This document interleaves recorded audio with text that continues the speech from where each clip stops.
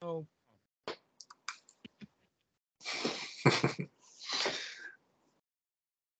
so anyway, I would like to own the video. Thank you again for that idea of writing down a list of things to avoid.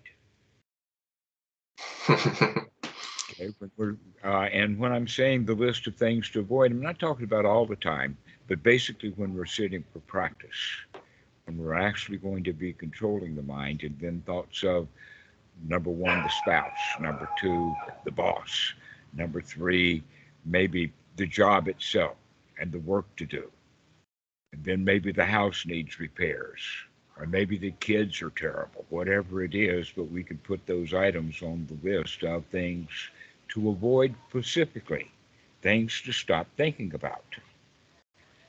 And then after we get such a list done, we don't need to write them down, but it'll begin to come to mind of, oh, I don't have to think about my family at all, because every time that I do, I'm liable to start thinking about what I'm going to do to them. And the reality is in the West, all of my family is dead now. And because everybody's dead, I don't have to think about them at all. And that my life with my Thai family is quite pleasant, and so I don't give a thought about it. In fact, about the only thing that's on my to-do list is you guys, my friends. And there's generally not a lot of unwholesome thoughts with that. But this is something that I really am pleased that you came up with that idea of having a list of things to absolutely avoid so that we be conscious of, thoughts of the boss? No, thank you. Because we rarely have good thoughts about the boss. In fact, if we would start practicing having good thoughts about the boss, that would be a form of metta anyway. Yes, it would. And if we're friends with the boss, our job is more secure. If we're just an employee, then we could get fired easily. But if we're a friend, bosses don't generally fire their friends.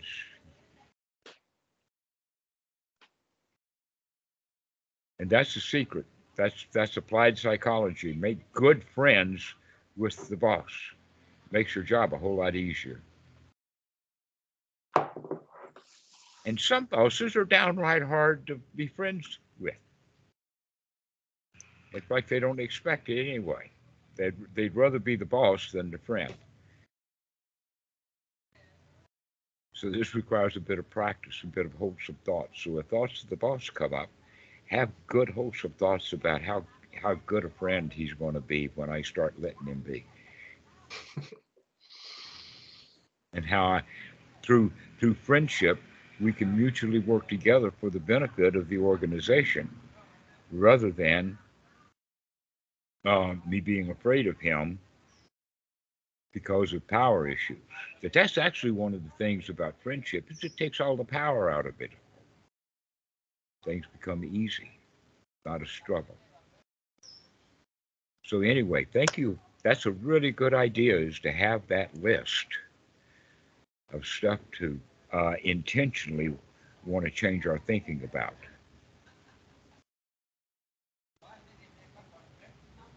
I think the top of the list would always be whatever girlfriend or boyfriend or spouse or whatever like that, because surprise enough, even though we love them very much, we care about them so much, and so we want to fix them and make them better. Yep. That's generally the task of a wife anyway, is to fix her broken husband. And it's hard for her to get out of that mentality.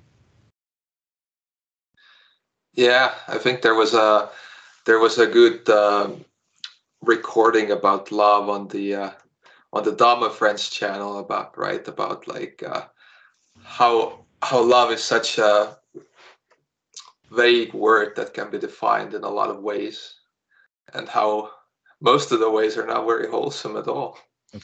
That's right. Most love is not wholesome. There's the funny one is the catty word. the catty way. Don't you just love her dress?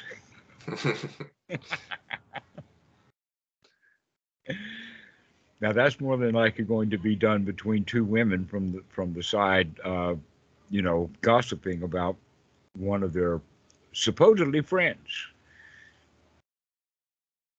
and so we say it in that way. Uh, but then there is uh, what's your favorite color? What foods do you love?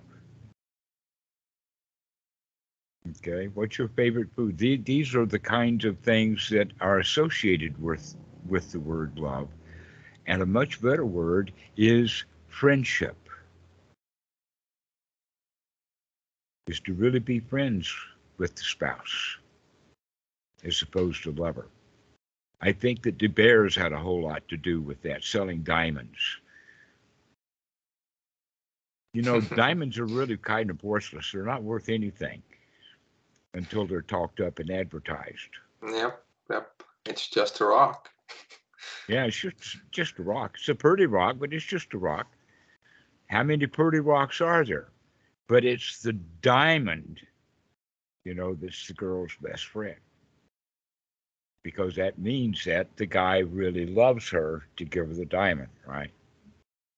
Mm-hmm. And in that regard, you could say that love is not love. What it is instead is desire. I want her. Yeah, yeah. There's definitely a lot of that involved when we talk about ordinary romantic love.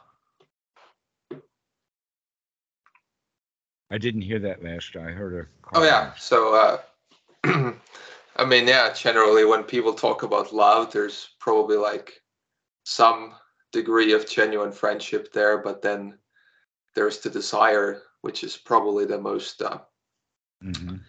which is kind of the thing we name love after, right? Because if there's no desire, then it's a friendship, and it's sort of And interesting.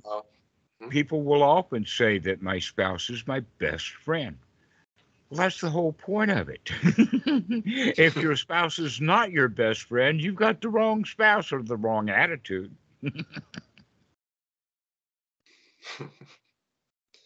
uh, so, yeah, the word love has got a lot of different problems because we really don't know what the word means because it's used for so many different things. And so I can use the word love and you can hear it completely differently. But basically, uh, there's another example of that in the song, looking for love in all the wrong places. Looking for love. You know that song? I think I've heard of it. Okay, Yeah. right. I'll sing it just a little bit. Looking for love in all the wrong places. Looking for love. So that's the song. Now the question is, what does the word love mean there? Right. It kind of in this regard it means sort of like uh, looking for love means looking for someone to love me so that I feel loved. Hmm. Okay. And we think that if we feel loved, we feel satisfied. Precisely so. So actually what we're looking for then is satisfaction.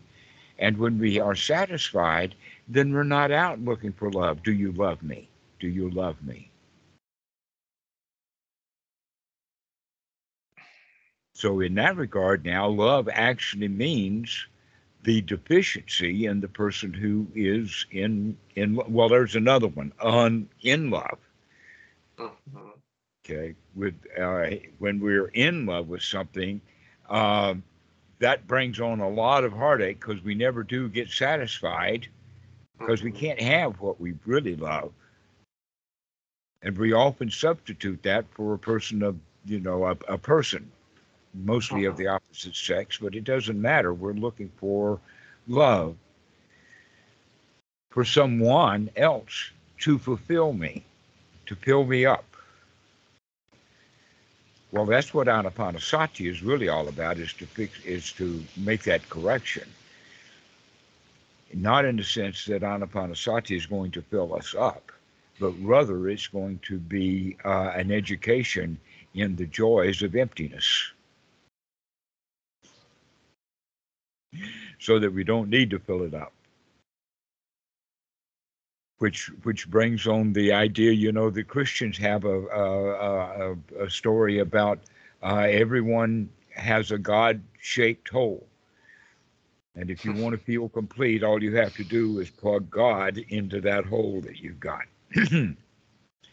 um, Now the thing of it is that we feel like missing something, like things are not complete yet, and so we want that incompleteness to go away by filling it up, by getting what we want.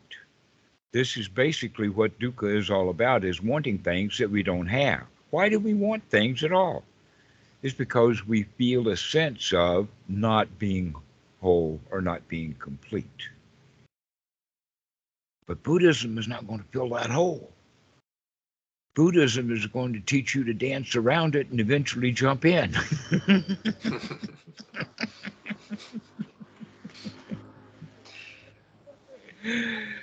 And let the emptiness be there. It's okay that we're empty. Life has no meaning. It has no purpose other than to be in that state of being alive. Being alive is the goal. That's the only goal there is. The only meaning we have is this next breath. Staying alive. And someday that's not going to happen anymore. Are we ready for that time too? So when we recognize that when I die, it doesn't mean anything. Yeah, so what? I'm dead. That means I don't have to worry about anything now. I could really chill out when I'm dead.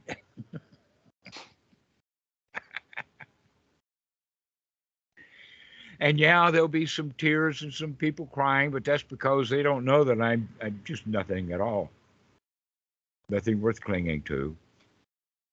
In fact, let them dance around my grave and eventually jump in.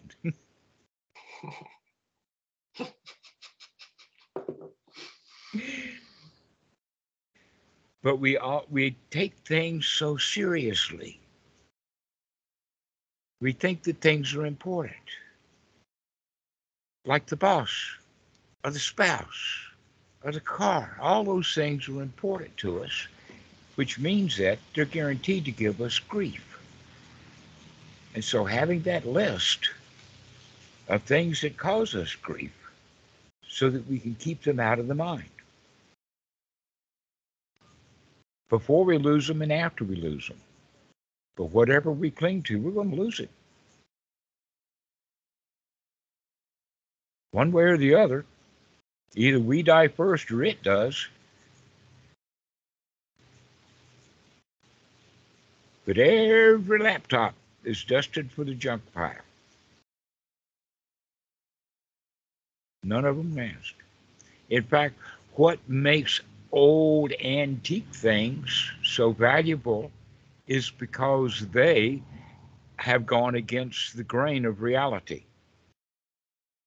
That cars just don't last that long. So when you find a car 100 years old, it's special for people because it proves that, well, maybe I can make it to 100 too.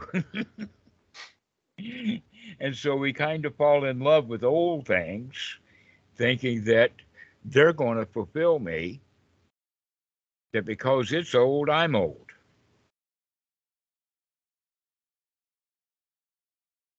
But most things don't become antiques. Most things fall apart, rot away. That's what makes antiques so special, is because maybe there was 1,000 of them in the beginning and there's only one left. That makes it special. But guess what? It will die too, just not yet.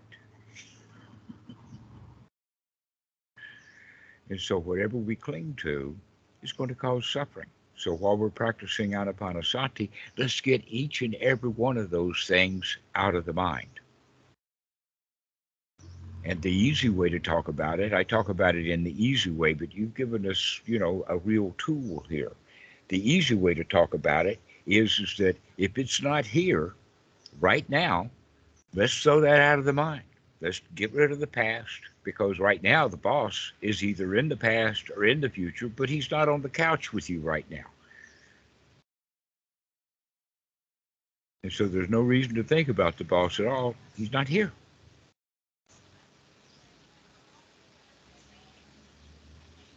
And so we can do that with everything that we've got on this list. And then pretty soon, all the stuff that was on that list don't show up, but some new things do. So we'll put them on the next list, version 2.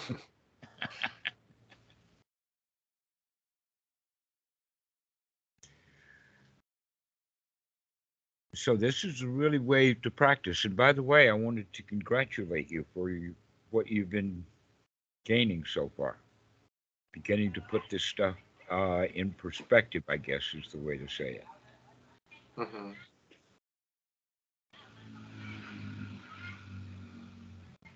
Yeah, I think it's nice. Well, every shampoo bottle has the entire teachings of the Dhamma written on the back of the bottle under the instructions part. Every shampoo bottle in any store always has that one phrase, rinse and repeat. And that's what we're doing, just rinse and repeat, repeat, repeat, rinsing, rinsing, rinsing. And so that's what you're doing. And we've got now, let us say, a list of tangles that could be undone while we're rinsing things out.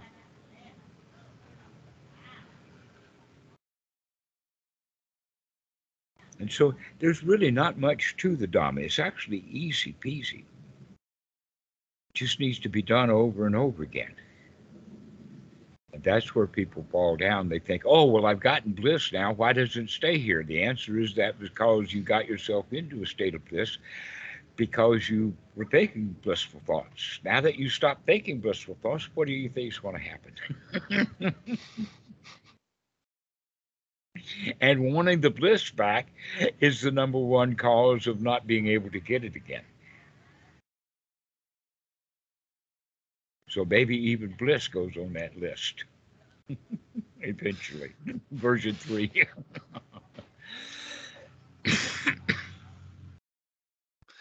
Yeah, there's definitely a tendency to like cling to good states we've attained and like focus on like how great it was to have this instead of focusing on, well, I can do it again. Do this? Yeah, I could do this.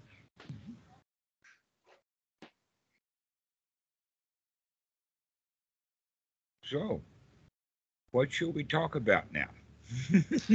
Well, one of the things I had in mind maybe is in terms of anchoring the practice. So when we talk about this, this short sits, they really help build the sati. But then there's the time in between, and Mm-hmm. I've always sort of tried to keep mindful in different ways. But I thought maybe this would be a good topic to go into a little bit more. Okay. Um, Basically, I see people coming in and learning the practice and recognizing that they can throw the thoughts out. Let us say during that 5 minutes of the hour. But then the thoughts of sati will come up during the other part of the hour. And when it does, oh, I'm supposed to be having happy thoughts. Why can't I have happy thoughts all the time? Right? And that this is very characteristic. Every beginner, right through the intermediate stage, will have the thought of, "Why did I come late for dinner?" And when you came, your own time. This is the time for it. Just because here you are, instead of worrying about why didn't I practice before. And this is very common. Yes. This is Yeah, what Goenka says is when the mind wanders away from the breath, never mind, start again. Because if we don't never mind, what are we going to do? We're going to fuss at ourselves for having not lost, you were supposed to watch the breath and here you're not doing it. I caught you and you're a terrible kid. yeah. We treat ourselves exactly the way that we were treated Yes. when we were kids. And oftentimes we're not treated in a nurturing way when we're kids, Yeah. very So critically. Hmm and so so it can we're build not. this. Go ahead.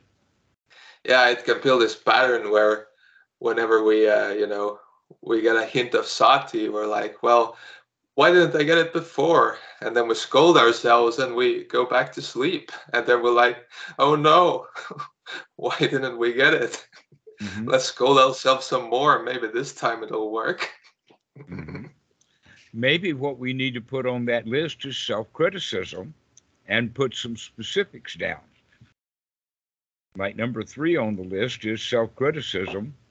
And then we have sub A, B, C, and D. How do I criticize myself? Well, when the mind wanders away from the breath, I criticize myself. When unwholesome thoughts come up, I criticize myself. Yeah, I've noticed that like sometimes when I have a lapse of mindfulness and then after that I'm like this can't happen. Like I'm way too far into the practice to be doing stupid stuff like that. And Hmm then I get stuck on that instead of being like, never mind. Let's just focus on what's going on now. So I am getting better at that though. Yes. So So it's that's like it's what we do okay then that is to that happened. recognize Hmm. we're getting better at it and congratulate ourselves that, hey, we're getting pretty good at this. If I could catch it that time and not feel bad because I was feeling bad and start feeling good because I can see that I'm feeling bad, then that's real progress. Hey, you're making it, kid. You can do this. Another way of saying it then is to encourage ourselves. The brightening of the mind, the gladdening of the mind is like having your own cheerleader section.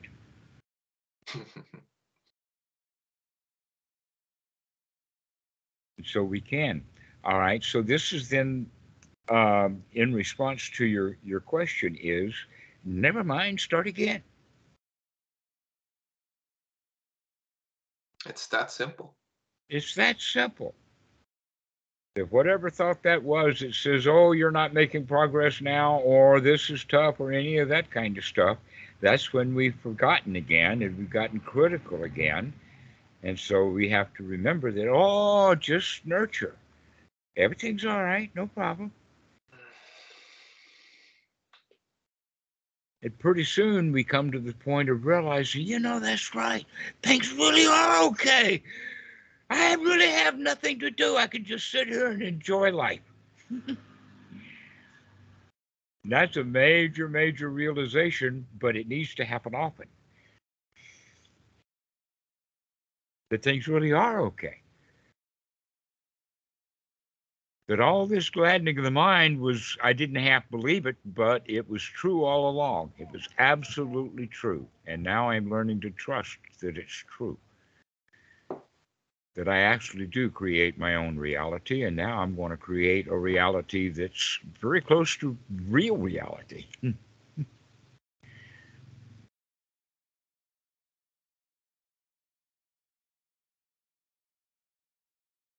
And the real reality is that things are okay. Ta ta Yeah. ta. Real reality is a lot simpler than whatever we come up with in the mind. Mm-hmm. And what we come up with is considered now daydreams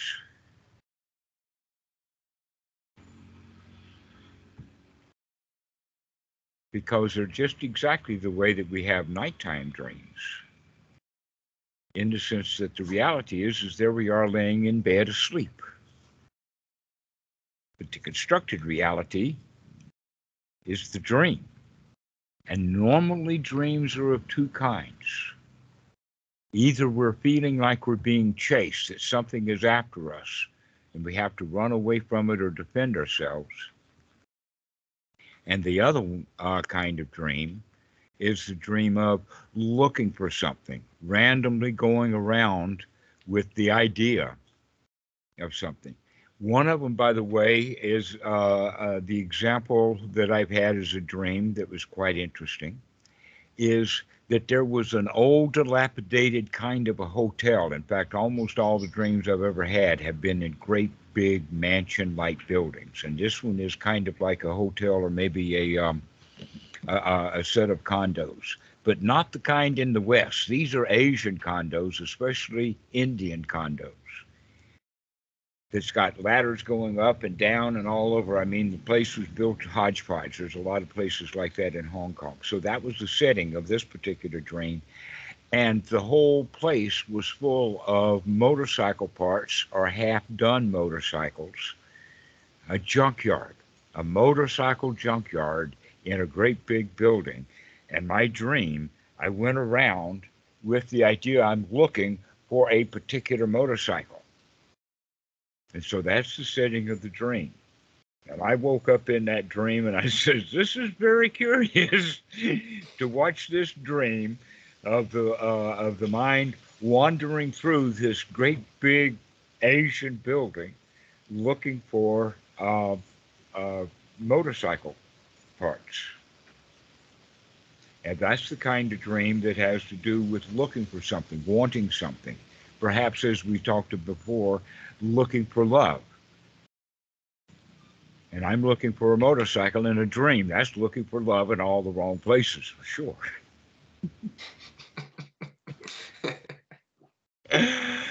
And so those are the two kind of dreams: the dream of looking for something, and the other dream is being chased. That oftentimes when people have a flying dream, the flying dream is also part of that escape. But it can be also of being in a dream of flying, looking for something. Well, guess what? Looking for something can be associated back with greed. I want. Mhm. And the other one is being chased, is that's the not liking or the being in danger. And so these are the two ways that we feel, and whole dreams will be based around one or the other of these two feelings. And so that's one of the things that you can look for when you get into a dream. You can just, let the dream go, knowing that you're in a dream and enjoying those kind of free associations that are wrapped around that theme, one of those two themes of what am I looking for, or what's chasing me, or where am I going while I'm being chased.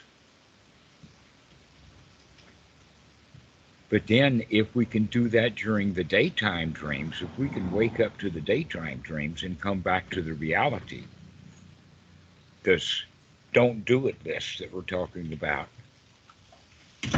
then we can begin to do that in our nighttime dreams too. If you can wake up to your daydreams and keep waking up to the daydreams, pretty soon you'll wake up to the night dreams. A lot of people don't know that they're dreaming when they are dreaming, but you can wake up to your dreams, and eventually you don't have many dreams anymore. They subside. Why? Because you don't want anything, and you're not being chased by anything in reality. And so we stop dreaming about those things.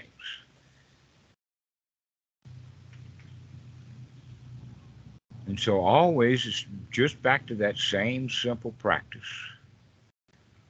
And so the entire teachings of the Buddha is wrapped up in just two words: rinse and repeat. Rinse and repeat over and over and over again, which is the same teaching as dukkha, dukkha, nirodha in this very moment. The next moment, again, dukkha, dukkha, nirodha. Then the next moment, dukkha or dukkha, nirodha. Either you're in dukkha and you're unsatisfied, or you're satisfied. And so that makes actually then the practice very easy, so long as we don't criticize ourselves and want something along the way. that in fact that's an important point, that criticism and then wanting to get what we're criticized over winds up being that greed and ill will are the same things. We're pushing or pulling, but we're either pushing or pulling. We're either pushing it away, I don't want it, or we're pulling something to get it. And so that's one of the ways of looking at it. Is this thought a pulling thought, or is this thought a pushing thought? Or is this a thought of I don't care? Because those are the wholesome ones. I don't have to care about it. I don't have to push it. I don't have to pull it.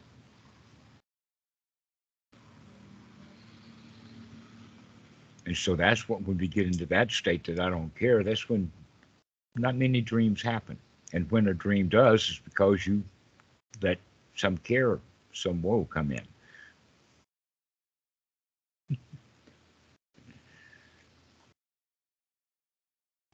There's another issue that has to be addressed.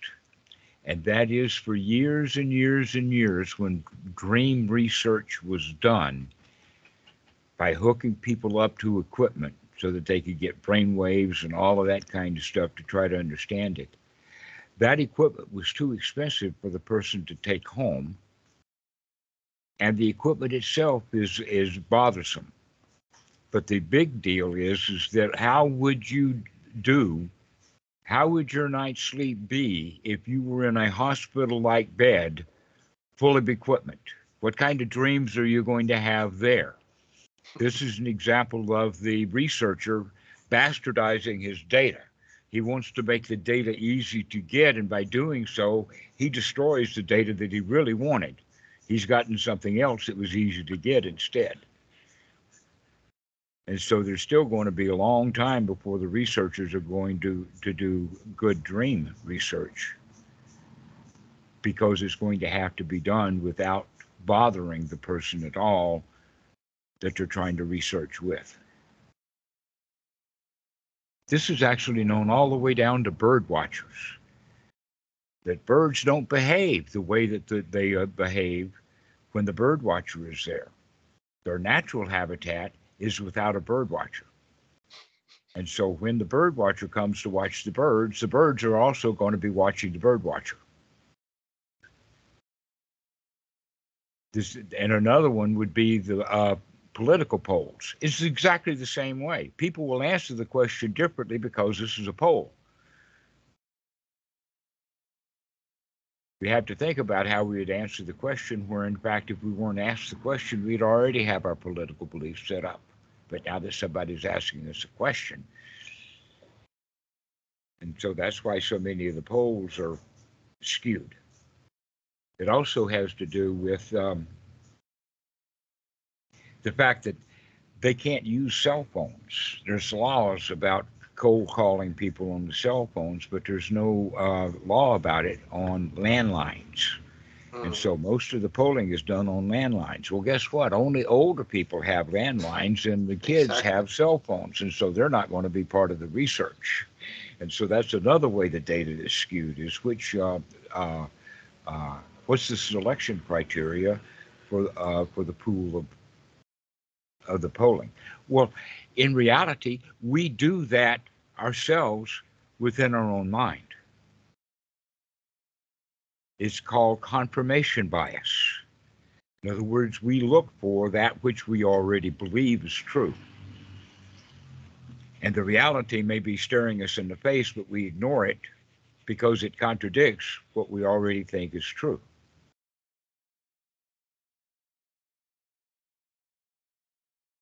And that's how we get confirmation bias. And so when, like political parties, my political party is a good one, and that other political party is not. And the reality is that both political parties are full of ordinary political people. What do you expect a political party to become? They're just going to be different features, but they're all going to commit the same crimes, the crimes of being a politician, wanting things and trying to control the data, etc. And so, since we understand that the political parties are founded in the same thing and have basically the same goals of we want our way, then it's hard for anyone to see, once they get associated with a political party, to see the other party as the same. But the reality is there's not much difference between political parties. But our confirmation bias will say, oh no, I want these things done, and this party says that these are the things they're going to do, therefore that's my party. But the confirmation bias was already in place. We chose the political party based upon confirmation bias. And so we found a party that would confirm our bias, and that's the party we joined. And then we don't ever see the other party because it's against our opinions of what things are right and what things are wrong. Mm. It's kind of the same with religion, isn't it? Like Precisely. Anything. like representatives of any religion will have a story of like how they will have a reason for why they think that their religion is the right one, because there's been some kind of miracles or whatever they believe in, where the reality is like with every religion people think exactly the same thing. Exactly. And it's like, well, what's going on here? So the religion then winds up being the story and the villains and the heroes. That's what a religion is. It's a story that people confirm with their bias to be true, oftentimes without any evidence at all. And that is also stronger when we pick up a religion or buy the story when we're little kids, because we're not wise enough then to see our own confirmation bias. So that confirmation bias is built up kind of by the family. The kid takes on whatever confirmation biases that the family present to him, and he takes them in without any wisdom or any investigation. And then we'll hold these confirmation biases for the rest of our lives sometimes. And generally, these confirmation biases go in two different directions. One is that I'll get what I want and be damned with what happens otherwise. And then the other confirmation bias is that, oh no, you've got to follow the rules. The rules are everything. If you don't follow the rules, something bad's going to happen to you. And so the other one, which is called the wrong view, the ordinary wrong view, is that no, I can get what I want and I'll get away with it. So this, by the way, is coming from a sutta number 117. These confirmation biases are called, one is wrong view, I can get away with it, I'll get what I want, and I don't care if other people are hurt. And then the ordinary right view is, oh no, you got to follow the rules. We've got karma machines and we've got spooks and ghosts and all kinds of things that are going to come after you just to help us out. But just in case, we're also going to get cops, we're going to get an army, we're going to get a priest, we're going to get teachers and all kinds of things to make you follow the rules so that you don't get what you want. And then the Buddha has the third kind of right view, but this is not a view, this is a viewing, and that is look at what's going on. Investigate. Clean house and then do that again. Don't come to any conclusions one way or the other, because that conclusion only works for this particular moment. And pretty soon we just start receiving more and more data without coming to a conclusion. We just keep investigating, keep looking, keep investigating, without coming to the conclusions. And one of the conclusions we come to is follow the rules. The other conclusion we come to is I can get away with it. I can bend those rules. And that's quite a tug of war, especially when people go from one view to the next, back and forth. This is kind of like one of the internal conflicts that we have. You have to do it. I don't have to do it. You have to do it. I don't have to do it. And that comes in ever how many different rules you have will get into that conflict. And so how do we get out of that conflict is to see that conflict as that conflict and recognize I don't need to apply that rule right now. And I don't have to resist the rule because I'm not applying it anymore. Right now, I don't need any rules. I'm happy. I'm just sit here comfortable with that great big hole inside that I don't have to fill. I don't have to go look for love.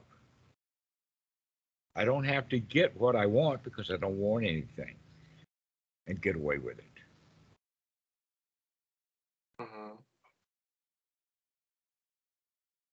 And so this is a very simple practice, but it's got these kind of little features to it that's good for us to understand.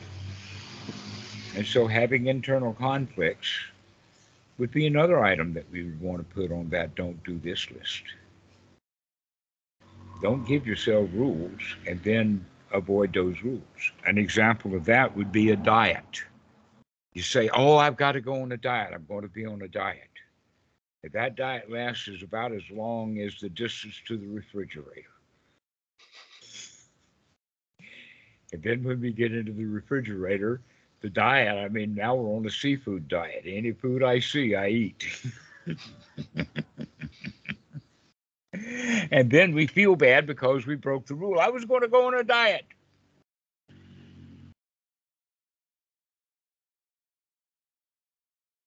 And so we could just forget those rules and say, put it this way, instead of being on a diet, why don't I just eat healthy this meal and not worry about what happens in the future? That this meal is a good, healthy meal. That's the reality of the situation. Is what I'm eating right now should be paid attention to. Is this wholesome and healthy food? And stop calling it a diet. With the results of failure built in.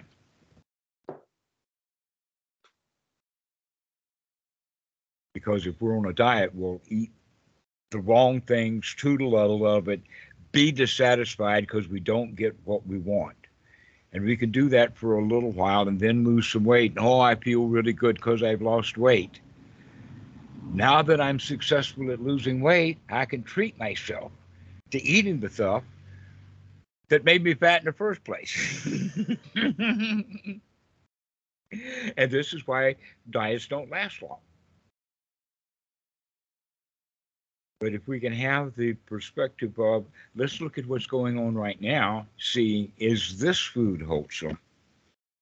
And this donut is probably not wholesome. This donut is probably dangerous.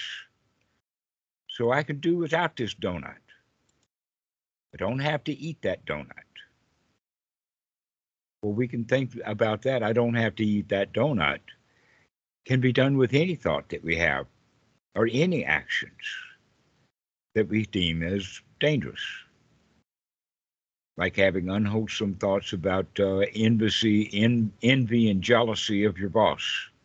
There's in fact a story about that two people were competing for the same job, which was to get their boss's job because he was getting promoted. And there were two candidates that knew that they were candidates to get that job, and you were one of them. And the other guy got the job. So how are we going to deal with him getting the job? Are we going to be envious and resentful and try to prove to ourselves that we should have been the one who have gotten the job anyway? That's the normal way of doing it. The other way of doing it is to congratulate him and make a big deal of it. Wow, I'm really glad that you got the job because you're going to be a really good boss, and I don't even want the job anyway. And so I congratulate you by taking you to dinner, maybe take the whole work group to dinner in appreciation for and congratulations for this guy, your competitor, getting the job. And then start with that to make friends with him. Because if you're jealous of him getting that job, it's going to show up in the relationship between the two of you. He knows that you're going to be jealous because he would have been jealous. And that's his confirmation bias. So you have to prove him wrong by inviting him to a celebration dinner.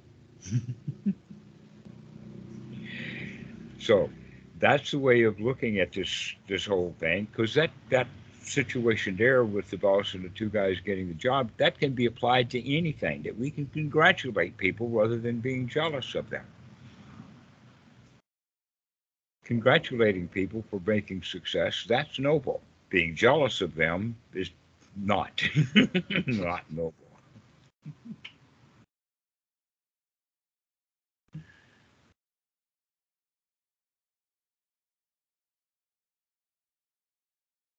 And so this is why that investigation, and we keep looking, we keep looking. We don't come to a conclusion like I can do a diet or I can get away with it or, oh, you're supposed to follow the rules. And recognizing that there's no rules. There's actually only one rule to follow. Would that be simple enough? I mean, we could just dispense with all of the shoulds, woulds, coulds, ways, and everything and just take on one rule. And you know what that rule is?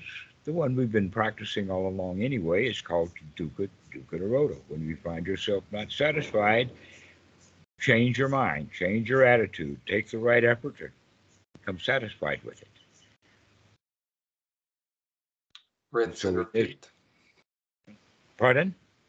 Rinse and repeat. Yes, yes. And so that story about the boss and jobs is very curious. It's a big heavy deal for many people, but it applies in all cases.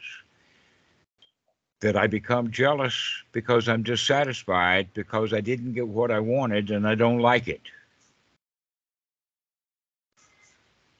And we can see that in our mind and then say, wait a minute, if I stay dissatisfied, I'm going to continue to be dissatisfied, and then the whole show is going to fall apart. My job and everything. But if I can change my mind and be satisfied with it, then things are going to work out just fine. Just be satisfied with the other guy got the job. That's all there is to it. And now that workplace is going to be easy for us.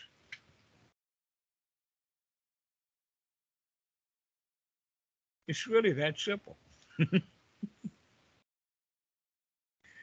Change our dissatisfactions to satisfaction. Change our dukkha into sukha. But we have to practice that because we've been practicing dukkha for so long. We were taught it by our culture. With almost the understanding that nothing ever gets done unless you're dissatisfied and you want it done. Mm-hmm. Your dissatisfaction becomes your energy. Yeah, and then you think, well, if only I get all of this done, then I can finally relax. When in reality, we're just training ourselves to do more dukkha, and it never stops. And it never stops until we do say, enough already. Enough already. Enough. Let me be satisfied with enough. I didn't get it all done, but I got enough done. That'll do.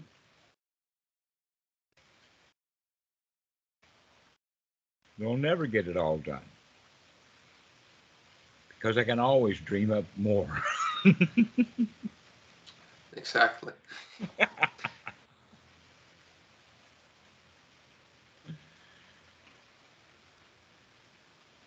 So, did that answer your question originally? You had that original question about What was my question? I don't even know. About where do we go from here? Was basically the Maybe. question. Maybe it was. Yeah. And Well, so the answer to that is there's no place to go. Be satisfied with there's no place to go.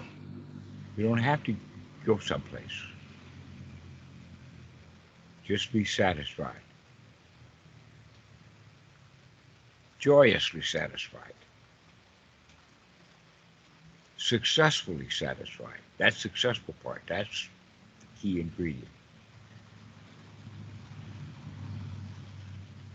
There's, in fact, as I said, one point above that satisfaction, or that's the point above the satisfaction is success.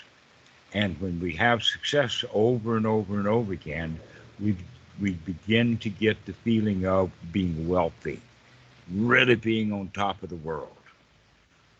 Now, that's some people want to do that with money, and there's no end to it. Money, all the money in the world is never enough. You could be the most. They're actually going around. I'm not thinking. I don't think it's actually true, but they're calling Elon Musk the richest, wealthiest guy in the world. Right? Have you heard Yeah, that? I mean, But he yeah, I mean, doesn't feel like he's yeah, already made it. He doesn't feel like he's wealthy and no, successful. He's no, working really hard. no. In fact, he's a very good example to show people that you can be the richest person, and that doesn't do much for you. That doesn't do much for you. That should be a good education for a whole lot of people. Look at Elon Musk. He's the richest guy in the world. And look how unhappy and miserable he is.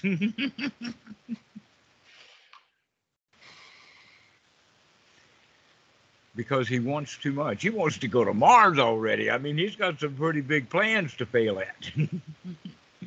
And I'm not saying that he won't ultimately be successful, but immediately he's not successful. And we need to feel successful immediately, not plan in years in advance and send up thousands of rockets and spend trillions of dollars and then be successful. We can be successful right now, over and over and over again, and then we feel wealthy rather than just being wealthy in the sense of having a lot of money.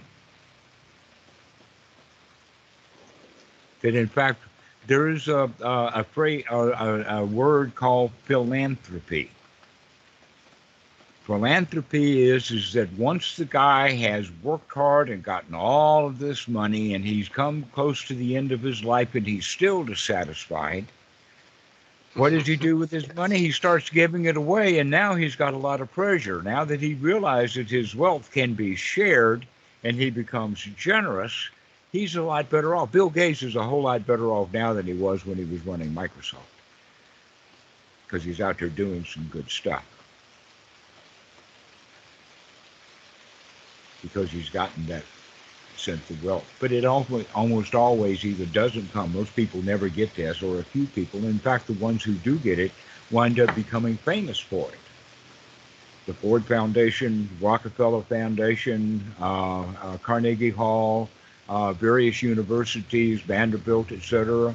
Those are the guys, are so few of them that we make note of them, where in fact they're teaching us the wrong lesson. The real lesson is that getting that money doesn't make you happy.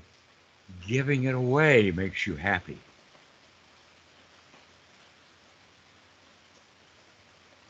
Because it's really easy to give away money. And so they're successful at that every time. Getting the money, they're not always successful. And so they have to work really hard. And Elon Musk is a good example of he ain't got enough. He's still working hard. And he's making a whole lot of enemies in the process of that. If he hadn't bought Twitter, if he just stayed at SpaceX and launched his rockets and let Tesla do its thing, he would have been a whole lot happier.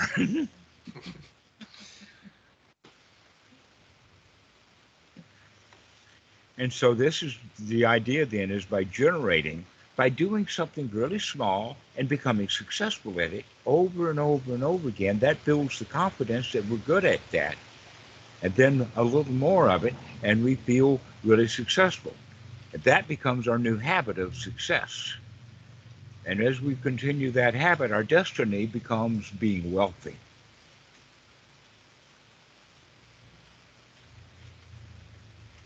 But we have to practice those wholesome thoughts. That's it. And so your little to-do list of things to avoid is the right way to go with that.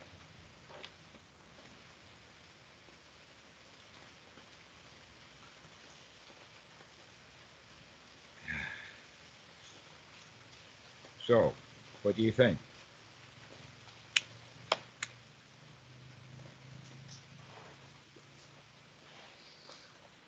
Hmm. Not thinking anything right now, really. Good. Besides, but this moment is pretty good. This moment, very good. Well, that's what we've been doing for the past near an hour. It's just been having wholesome thoughts, one after another, and it feels really good, doesn't it?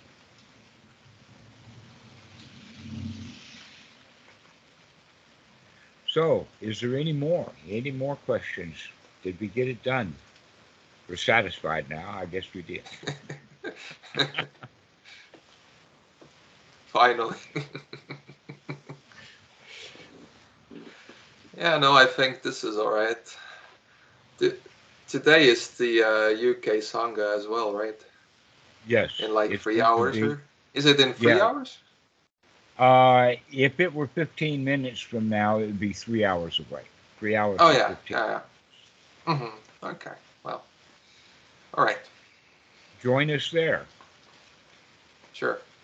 Yeah, I would I've really, go I've ahead. really, yeah, thought that I should join those as well because I'm really realizing the importance of like, environment. That like if I'm around regular people all day, then sort of their You're going to get some attitudes and butts of ways of flack looking around ordinary people, but if different. you're around nobles, you'll get some happy things. Yes, exactly. So I've been looking to do more of that. Yeah, good. All right. Well, I'll count on seeing you there in 3.5 hours, or 3 hours 15 minutes. That's great. So let's go ahead and finish this call, and we'll see you a little bit later. If you couldn't make the call, then I'd tell you about something. But since you're going to be on the call, you'll hear what I have to say then. So we'll see you. Thanks a lot for Yeah. calling. I really enjoyed it, and I really do appreciate you giving me that idea. That's a good idea to spread around. In fact, it's what we did with this video. So, take care.